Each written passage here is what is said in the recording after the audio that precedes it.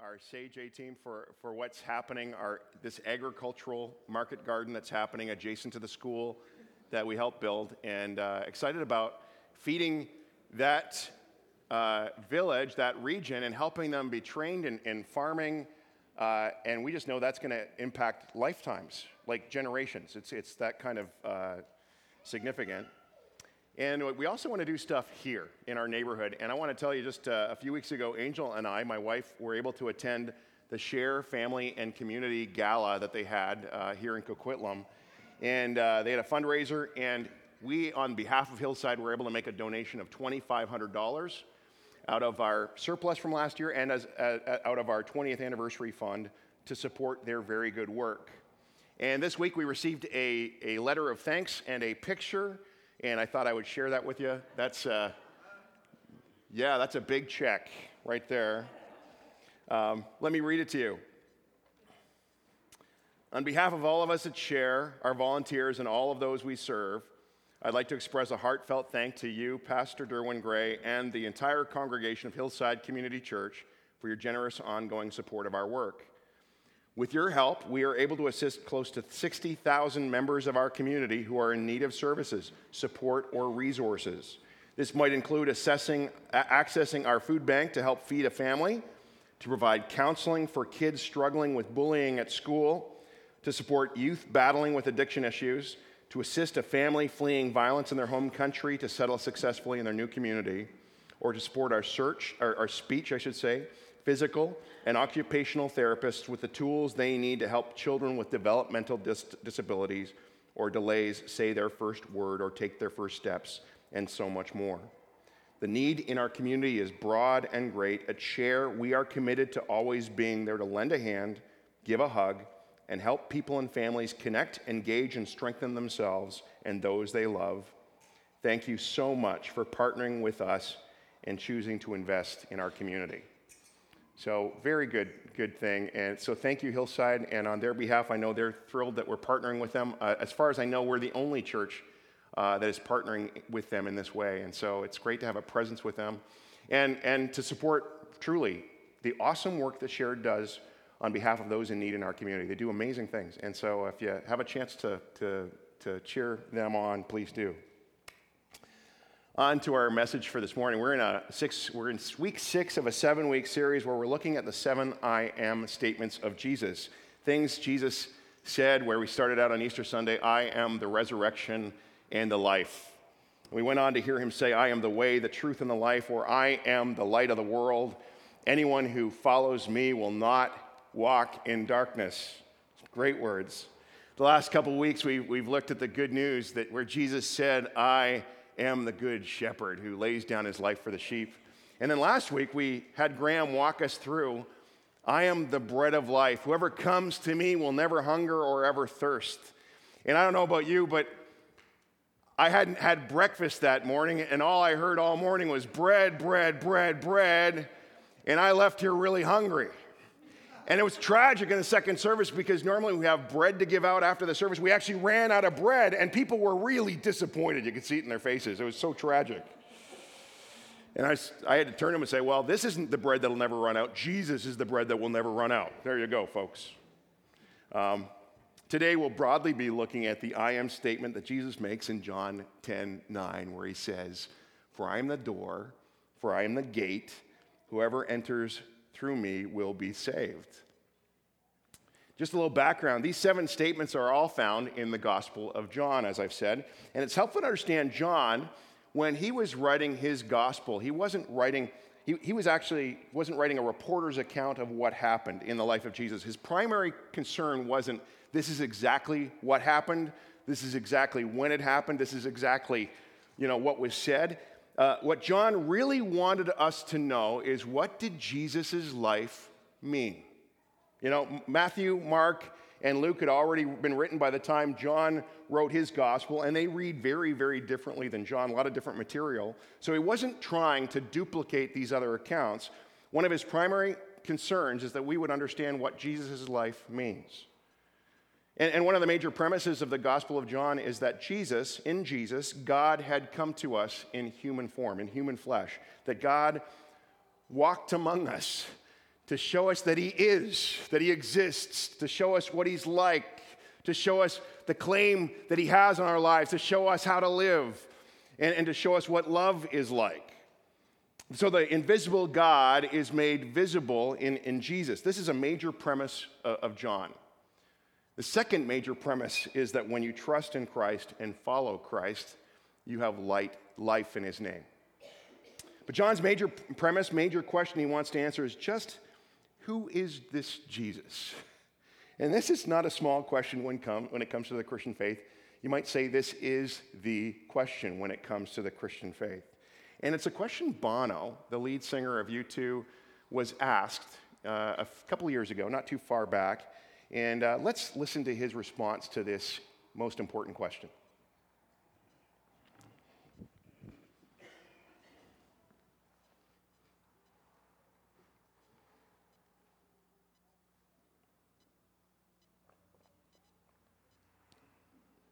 Illness so whatever. Then what or who was Jesus as far as you're concerned?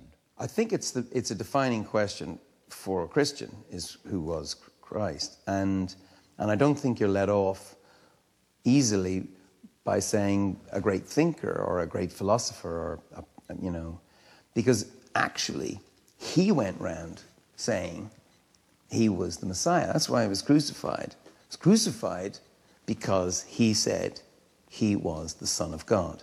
So he either, in my view, was the Son of God, or he was not. No, nuts. Nuts, yes. Forget rock and roll messianic complexes. This is Charlie Manson type delirium. And I find it hard to accept that all the millions and millions of lives, half the earth, for 2,000 years, have been touched, have felt their lives touched and inspired by some nutter. I don't believe it. Therefore it follows that you believe he was divine. Yes. And therefore it follows that you believe that he rose physically from the dead. Yes, yeah, I'm no problem with miracles. I'm living around them. I am one. So when you pray then, you pray to Jesus. Yes. The risen Jesus. Yes. And you believe that he made promises which will come true. Yes. I do. Yeah. Pretty thoughtful interview. And actually this week, Bono, there was a video released of Bono and Eugene Peterson being interviewed together. A little mini documentary on Bono's love for the Psalms and Eugene Peterson's. It was one of my favorite singers, favorite authors together in a video. I was in my happy place. That's all I can say. But Bono gets to the point when he says, I don't think we're let off easily by saying Jesus was just a great thinker, philosopher, teacher, good man, all those things, because he went around making audacious claims about himself. Son of God, Messiah, claims that were outrageous enough to actually get him killed, crucified. And Jesus does this in his I am statements. He wasn't, these are incredible things he was claiming about himself. He wasn't just saying, I am a light in the world. As I've said before, he said, I am the light of the world, the whole world. In our passage today, he doesn't just say, I am a door. He says, I am the door to salvation. He says, I am the gate. Whoever enters through me will be saved. Or John 14, which you've already looked at, where he said, I am the way, the truth, and the life. No one comes to God. No one comes to the Father except through me. And Jesus' disciples would go on to repeat these claims. In Acts 4, Peter and John are arrested because they've actually healed a man. I think it's an interesting thing to be arrested for, but they're put in prison, and they're brought before the Sanhedrin and questioned about the power through which they were able to heal this man. And Peter responds with these famous words. He says, it is by the name of Jesus Christ of Nazareth, whom you crucified, but whom God raised from the dead, that this man stands before you healed. And then Peter goes on really to give us a paraphrase of these two I am statements we find in John 10 and John 14. He says, salvation is found in no one else, for there is no other name given under heaven by which we must be saved. He's saying, I am the door, I am the way. Salvation is found in no one else. And these are scriptures I want to lift up to you today as we think about how to respond to a hard question often asked of us Christians. Just who do you think you are? How do you know you're right? Can all of these other religions in the world be wrong? Isn't this one of the biggies? It comes in all kinds of forms to us, but it's the kind of question all Christians need to have an idea about how to answer, because people around us are asking this question. And some of you might consider yourself a Christian, but it's a question you've been asking. What do we do with this incredibly exclusive claim of Jesus? Some of you would be familiar with comic strips. Do you remember when newspapers used to come to our door back in the day? It seems like a long time. It was like 5 years ago. But we used to get newspapers. You get a Saturday paper, you get Sunday comics.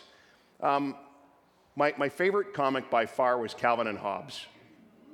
I loved Calvin and Hobbes, but I really loved Hagar the Horrible as well. Hagar the Horrible being this great Viking character. I like this one on the screen. Hagar the Viking is saying, "We've got to work on our battle cry. Shouting, 'You all have cooties,' doesn't really scare the enemy." But in another comic, Hagar gives this kind of ironic advice to his son. He says, "My son, always respect and honor the other fellow's point of view, unless, of course, it's different than yours." And unfortunately, some people who are asking these tough questions of Christians might be thinking back. They might be reflecting back on some experiences where they were put down by Christians, or they saw Christians in an arrogant or judgmental light. I can think back with some genuine regret to my latter days in high school. I was a new Christian, and I went to grade 13. And in my grade 13 English class, we had these grand debates about God, and I argued passionately, and I would say proudly, about my beliefs. And I don't think I was all that charitable in my arguments. And I look back with that with some regret. So let me begin this morning by saying by what I hope we are not. I hope we are not a people who are intolerant and judgmental of the beliefs of others who disagree with us, carrying an attitude of snobbery or superiority. I hope we're not anti-intellectual, unwilling to kind of grapple and think about things and being willing to reason respectively with others who have questions about our faith. So in order first to begin this discussion, to answer this question, begin first by building relationships with people, not shying away from sharing about faith issues, but do it in ways, I'd say, that offer genuine respect to others. I mean, this is Peter's desire. I mean, he puts this out here. I mean, Peter, bold, brash guy, he's the one who tells us, "Always be prepared to give an answer to everyone who asks you to give the reason for the hope that you have." But even Peter says this, "But do this with gentleness and respect." When the Holy Spirit got a hold of Peter's life, he became, I believe, a gentle and respectful man. And we see him encouraging us in our relationships with others. Let's be gentle and respectful. But this morning, let's dive into the question, can every other religion be wrong? First of all, neither Christians nor the Bibles say that every other religion are completely wrong. Listen to this passage from the book of Romans. "For since the creation of the world, God's invisible qualities, his eternal power and divine nature have been clearly seen, being understood from what has been made, so that people are without excuse." Scripture teaches that many people in many places, in many cultures, have responded to the glimmer of the Creator shining through his creation. And many have then structured or organized their religions to pursue that revelation. When we were in Sri Lanka last year, one of my sons and I walked through an elaborate Hindu temple. And it was actually, we were walking through as one of their services was in progress. And we have, in the Catholic tradition, we have the Stations of the Cross. And I would say they have something kind of their own similar stations. And their worship services are not, you don't sit in a seat, you actually move throughout the temple. Now, we weren't part of the service. We were just kind of making our own way. But we were able to observe what they were doing. And I could not help but respect them for the energy and the effort and the creativity in which they were seeking to reach out to the divine. They're responding to this inkling that there must be more. Paul goes on to say God has given all human beings also a conscience that points towards himself and his law. He says in Romans 2, he says, indeed, when Gentiles, that would be his way of saying they're non-believers, who do not have the law, who do not have the Bible, who do not have Scripture, but they do by nature things required by the law, they show that the requirements of the law are written on their hearts, their consciences also bearing witness, and their thoughts now accusing, now even defending them. What he's saying is that all human beings have a conscience, a built-in wiring and sensitivity to that there is a right and a wrong. Comedian Stephen Wright went as far to say, as a clean conscience is usually sign of a poor memory. But both these things are both what theologians call the general revelation of God, part of the way God makes himself known to everyone through creation and through our own consciences. And so you'll find that many religions have similar values. For example, the care and protection of children, that of faithfulness in marriage. Most religions actually prohibit adultery. Not all, but most religions promote compassion for the poor.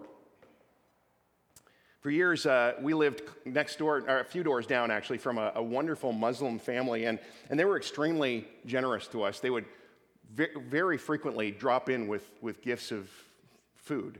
Anytime there was some kind of religious festival in their tradition, they would drop over with food and want to share that tradition. And I remember them with a special fondness because they're one of the ways I know that God really loves me, is especially fond of me, I think. Because one day we're sitting there and we're having lunch with Angel's cousin is visiting us, and we're talking about foods that we enjoy. And I said, you know what, right now I think my number one food is this Indian dish called biryani. I love biryani. And I no sooner got the words out of my mouth than the doorbell rings, and we open the door, and there's this lady, our neighbor, with a plate of biryani, which is like skywriting. I really love you, Durwin, and I want to make you happy. That's what I read out of it. But they would frequently invite us into their home. And by the way, that's another thing we share with their religion is that virtue of hospitality. And they'd often bring us into their home. And we'd have fascinating discussions about our faiths. And I found that in our talk about our beliefs, we shared a lot of common moral ground. We agreed about a lot of things. C.S. Lewis, in his classic work, Mere Christianity, he writes something that captures, I think, both sides of the issue and somewhat of the tension that we have concerning this question. He says this, he says, if you are a Christian, you are free to think that all those religions, even the queerest ones, contain at least some hint of the truth.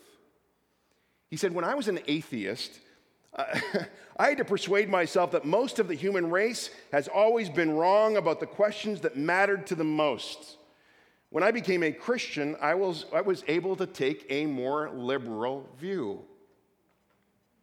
He goes on to talk about the other side of it, though. He says, but of course, being a Christian does mean thinking that where Christianity differs from other religions, Christianity is right and they are wrong. As in arithmetic, there is only one right answer to a sum, and all the other answers are wrong. But some of the wrong answers are much nearer being right than others. Now, a good many people would take issue with C.S. Lewis today. They'd say in math there is only one right answer, but in everything else, in ethics, in morality, in religion, in spirituality, there can be no right answer because there is kind of no final truth out there. It's even possible. This is a very simplified description of what has become to describe our day, postmodernism. That's a word we hear a lot of. And in the modern era, truth was out there, as they used to say in the X-Files. It was out there. Given enough time, human beings would find the truth. They could discover the truth eventually. In the postmodern era, the dominant idea is that there is no absolute truth out there that explains everything. Rather, there's there's only pieces of truth based on personal, individual experiences, subjective experiences. And if that's the case, who are you to say that your truth is any better than my truth? Everyone's truth is equal. You've all heard the story of the blind man and the elephant. One blind man feels the tusk and he says, the elephant is like a sharp spear. And another blind man grabs a hold of the trunk and says, oh, the elephant it's like a snake. And another blind man grabs a hold of the leg and says, oh, the elephant is like a tree. And another one grabs the side and says it's like a wall, and so on. The story is often told as an example of how each world religion encounters only a small part of God or a small part of reality. Unlike C.S. Lewis's math analogy, no one can claim to have the right answer because everyone's answer is really only partly right. Everyone touches only a small part of the elephant. And honestly, this kind of approach actually feels really good in our pluralistic world where we encounter people of other religions all the time. We're bumping into this time and time again, and we just love to just get along. We'd all like to agree. A few years ago, Tiger Woods was put on the spot by a Christian during a outing for top golf executives. And during lunch, there was a Q&A where people asked Tiger all kinds of questions mostly to do with golf. But one rather bold guest stood up and asked Tiger this: Tiger, have you accepted Jesus as your Lord and Savior? And if not, would you? And Tiger would go on to give what I'd call a very postmodern answer. He said, my father was a Christian, of course. Christianity was part of my life. But my mother is Asian, and so Buddhism was also part of my life. So I practice both faiths respectfully. Now, with respect to Tiger, I challenge his assumption that it would be even possible to practice those two faiths respectively, giving respect to both of those religions, especially when many of their core beliefs absolutely contradict each other. You see, well-meaning people have concluded there's no ultimate truth. If we all just agree religions are all equally true, all these conflicts will go away. All religions are just kind of holding a different piece of the elephant. All different religions are just different paths up the same mountain. But when you look a little closer, this view is quite obviously illogical. Take, for example, the whole idea of God. In Buddhism, there is no God at all. There's only a path of enlightenment to reach nirvana, this state of total nothingness, a loss of desire. In Hinduism, there's no personal God, for Brahma is an impersonal cosmic force of the universe. God and the universe are one. You're God. I'm God. The chair's God. The piano is God. Right? But isn't it illogical to believe that religions with a personal God, like Judaism and Islam and Christianity, and then religions that have, deny any personal God, like Buddhism and Hinduism, can exist together, can be equally true? A personal deity either exists or it doesn't. Someone's got to be wrong. Take another example from this passage in Hebrews. It says, in the past, God spoke to our forefathers through the prophets at many times and in various ways.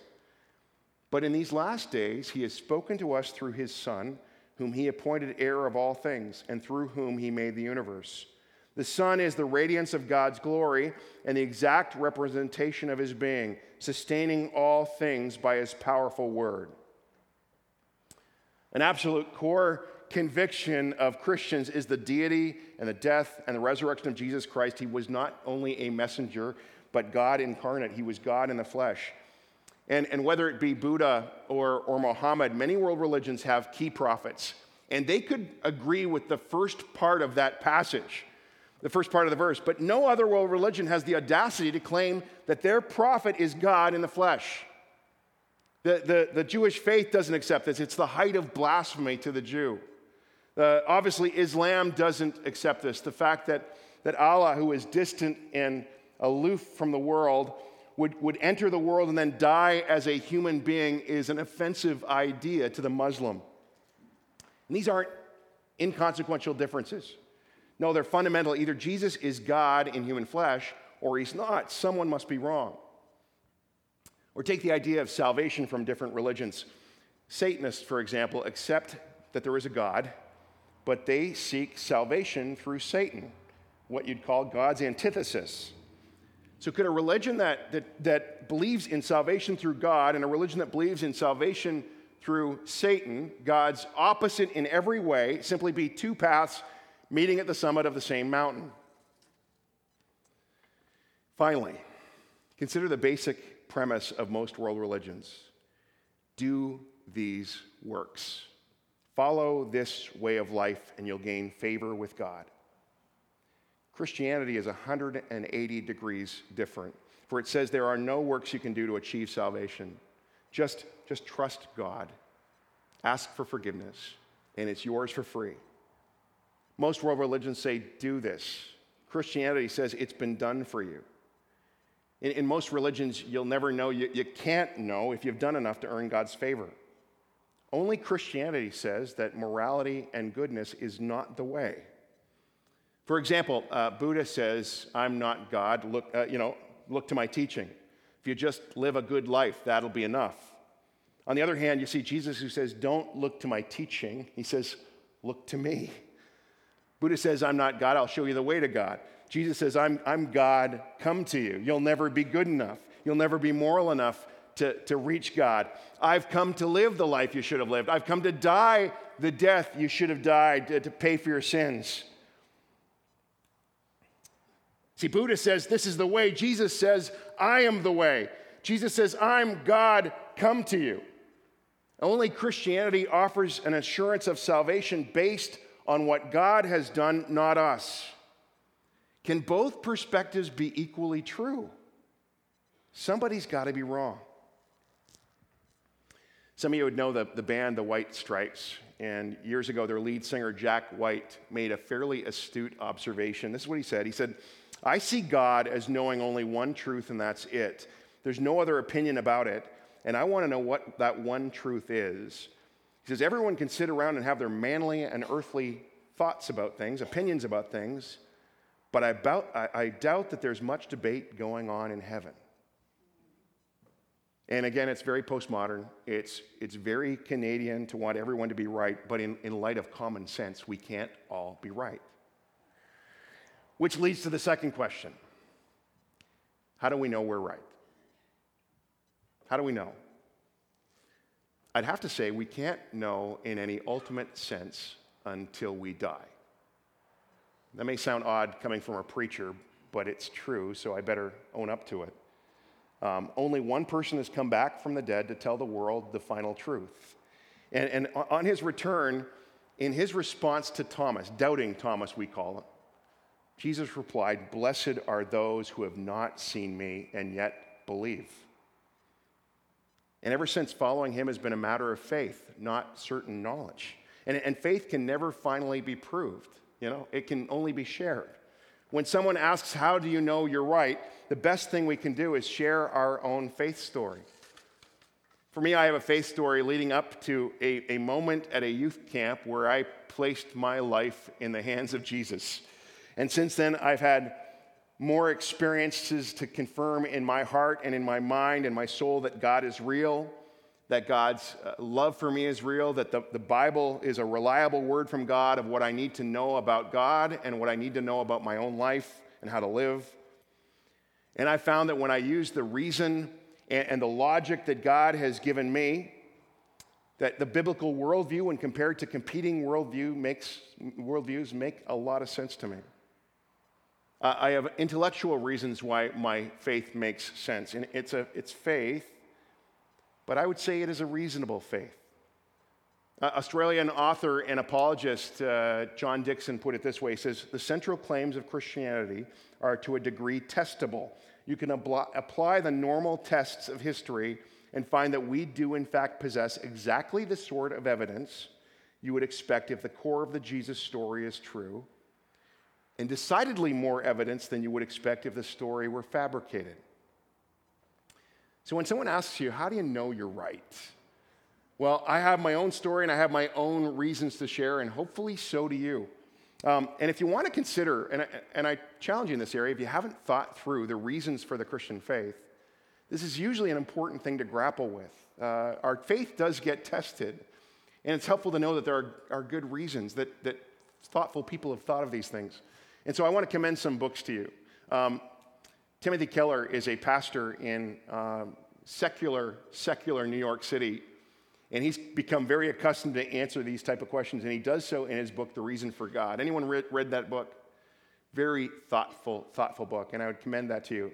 Good read, and probably the contemporary top of the list on this topic.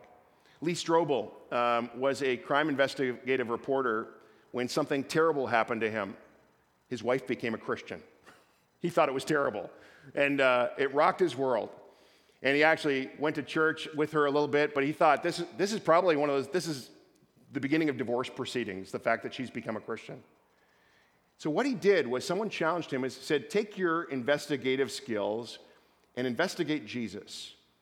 And he went on a journey where he basically investigated these claims and found that there was enough evidence for the truth of Christianity. And so he became a Christian, and he's written some great books. A couple that I'd recommend would be The Case for Faith and The Case for Christ, both good books. Of course, there's a classic, C.S. Lewis, Mere Christianity, which, even though it was written like 70 years ago, is still one that people are finding a lot of good out of. So I want to encourage you to consider that as a book you could read as well. But these are resources to consider the evidence for Christianity. And let me say this as well. I hope that we are becoming the kind of community, the kind of group, the kind of people where it will be a safe place for us to journey together on these questions, these big questions. That if you're maybe a little bit like Thomas and you go, I just don't know, I'm just not sure, that we're the kind of place where you can come here and you can attend Sunday after Sunday and you know that you have a warm welcome, and that we would be happy to answer questions, and we'd be happy to wrestle with these things with you and point you to resources like these and discuss those questions. We want to be as helpful as we can. We know this faith journey is a journey, and I don't know where you are in that journey, but you may be in a place where you're not quite there yet, where you've accepted and trusted Christ, and we would want to help you wrestle with those questions thoughtfully. In an ironic way, I'd say we're in an incredible season of opportunity here in Canada. I keep bumping into people. On one hand, it seems like there's this great hostility to the Christian church in Canada right now, and in some senses there is. On the other hand, there's great indifference. People could care less what's going on in local church. But I keep bumping into people that are still looking out at creation and saying there must be more. There must be more. They're wanting to figure it out. They still have those spiritual yearnings. I keep bumping into people who are drawn to Jesus. And that gives me great hope. It means to me that the more Jesus-centered we become as a church, the healthier we will be and the more attractive we will be to our community and to our neighborhood. And so that is one of our great challenges this morning, is to continue to keep Jesus as our focus. I think David Wood was up here when our Christ and Culture class. And if you want more information on this topic of other religions, please listen to that podcast. You can get it on our website. But he talked about these questions we're wanting to be alongside each other, pointing them to Jesus, not trying to win an argument. Point them to Jesus. That's one thing. I would also say the cultural environment we're in, where there is some hostility, we want to win them over with love. We want to win over our community with love. And so we want to get involved with the great organizations like SHARE. We want to go to places like SAGE, far off places that are untouched by the love of God, and we want to show the world our love in those ways. But I also would say in the way we speak and the way we relate to others, we want to do it with great humility and with a desire to listen and a desire to serve. A desire to engage with others in a thoughtful and respectful way. Where we're talking right now, they've introduced a new Alpha course, and where our elders are really talking and dreaming and scheming about offering an Alpha course this fall. And what we love about the Alpha course is it's not about cramming anything down anyone's throat. It's kind of just a safe environment for people to journey together and walk through together and explore Christianity together. And I hope you'll be praying and thinking as we hope to launch this fall. Maybe you can be involved in serving. We'll need lots of people to make it happen. But I would also say Start be praying and thinking about those friends and neighbors and people that are in your life who you might be able to invite into that story, into that connecting point. Would love for you to do that. Well, let me sum things up for you this morning. If you believe that ultimate spiritual truth does exist in the universe, that real truth for everyone is out there, then Jesus was either right and correct when he said, I am the gate, and when he said, I am the way, the truth, and the life, or he wasn't. It can't be both. We can't say, well, this is true for me, but it may not be true for you. And as Bono said, this is not something that we claim about Jesus. This is something that Jesus claims for himself. And maybe for you this morning, some of you, this claim, Jesus is making a claim where he says, I am God. I've come to show you the way to God. I am life. I am the way to life. And you're hearing this, and you just have a sense that this is an invitation for you this morning to say yes, to walk through that door that is Christ, to walk into that life that he has for you. And you don't have to jump through hoops to earn God's favor. You just have to believe and trust and be willing to put your life in God's hands, in Christ's hands. This may be the morning where you choose to bravely, I would say, trust Jesus and who he is and what his life means and give your life to him. Maybe for some of you this morning, you have a different need today, and you need to get some New Testament boldness in you. Gentleness and respect, yes, but a willingness to be like Peter and John. When they were in a tight spot, they were willing to share their faith. They were willing to say, it is Jesus of Nazareth by which this man was transformed. It's Jesus of Nazareth who changed my life, and I found that there's life in his name, and I believe, honestly, that there's no salvation found in any other name than in his. And I sense that this morning, God may want to make you bold in Christ so that you might share this good news with our world. I'm going to invite Lincoln up, and he's going to lead us in a closing prayer and closing songs, and he's even writing the last words of his prayer even now. Come on up.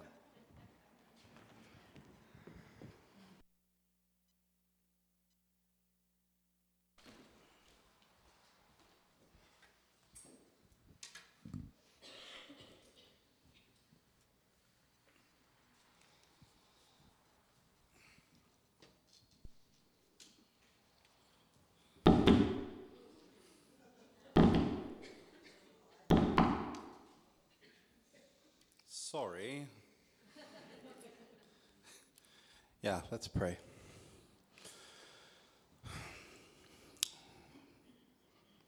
Father God, Brother Christ, Holy Spirit, we as a community want to grow in our capacity to submit to you, Lord.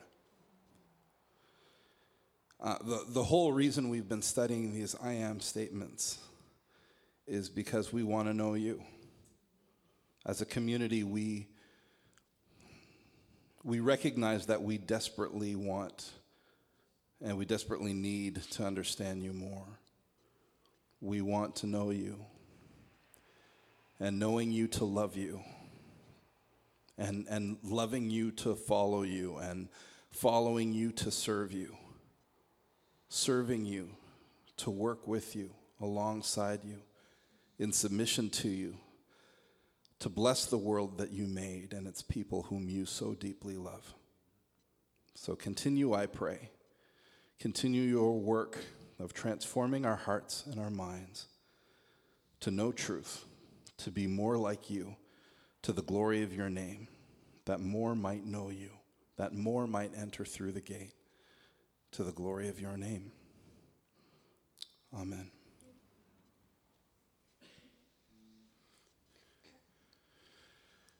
You thought of us before the world began to breathe. You knew our names before we came to be. You saw the very day would fall away from you. How desperate desperately we need to be redeemed. Lord Jesus, come lead us. We're desperate for your touch. Oh, great and mighty one, with one desire we come, that you would reign in us. We're offering up our lives, a living sacrifice, that you would reign in us.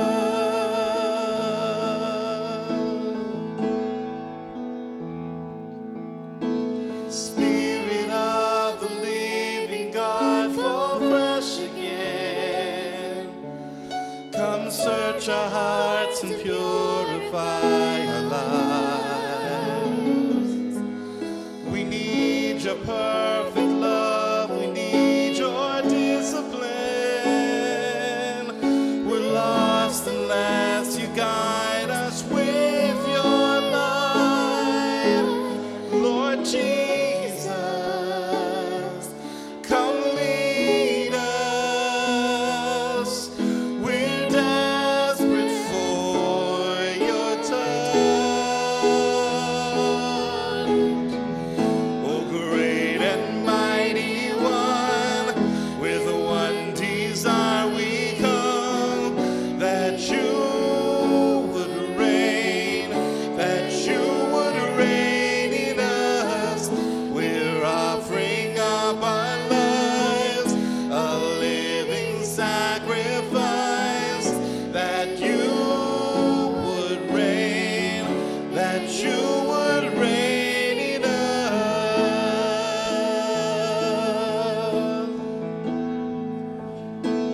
We cry out for your life to refine us. Cry out for your love to define us. Cry out for your mercy to keep us blameless until you return.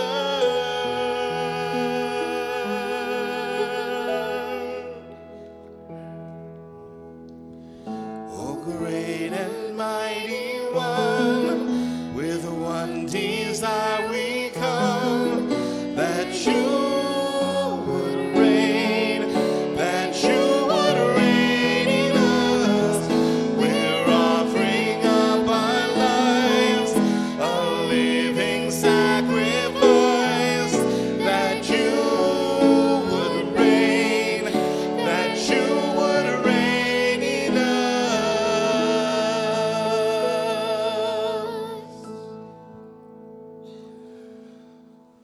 If you'd like to receive prayer, come forward and pray. If any of these things that we've talked about today are things that you want to talk about, or if you have questions about it, I know you can talk to Durwin, talk to me.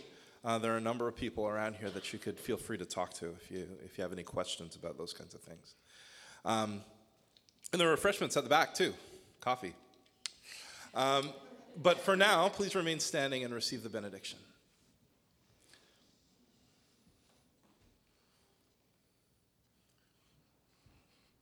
As you go from this place, may the God of all grace grant you this grace,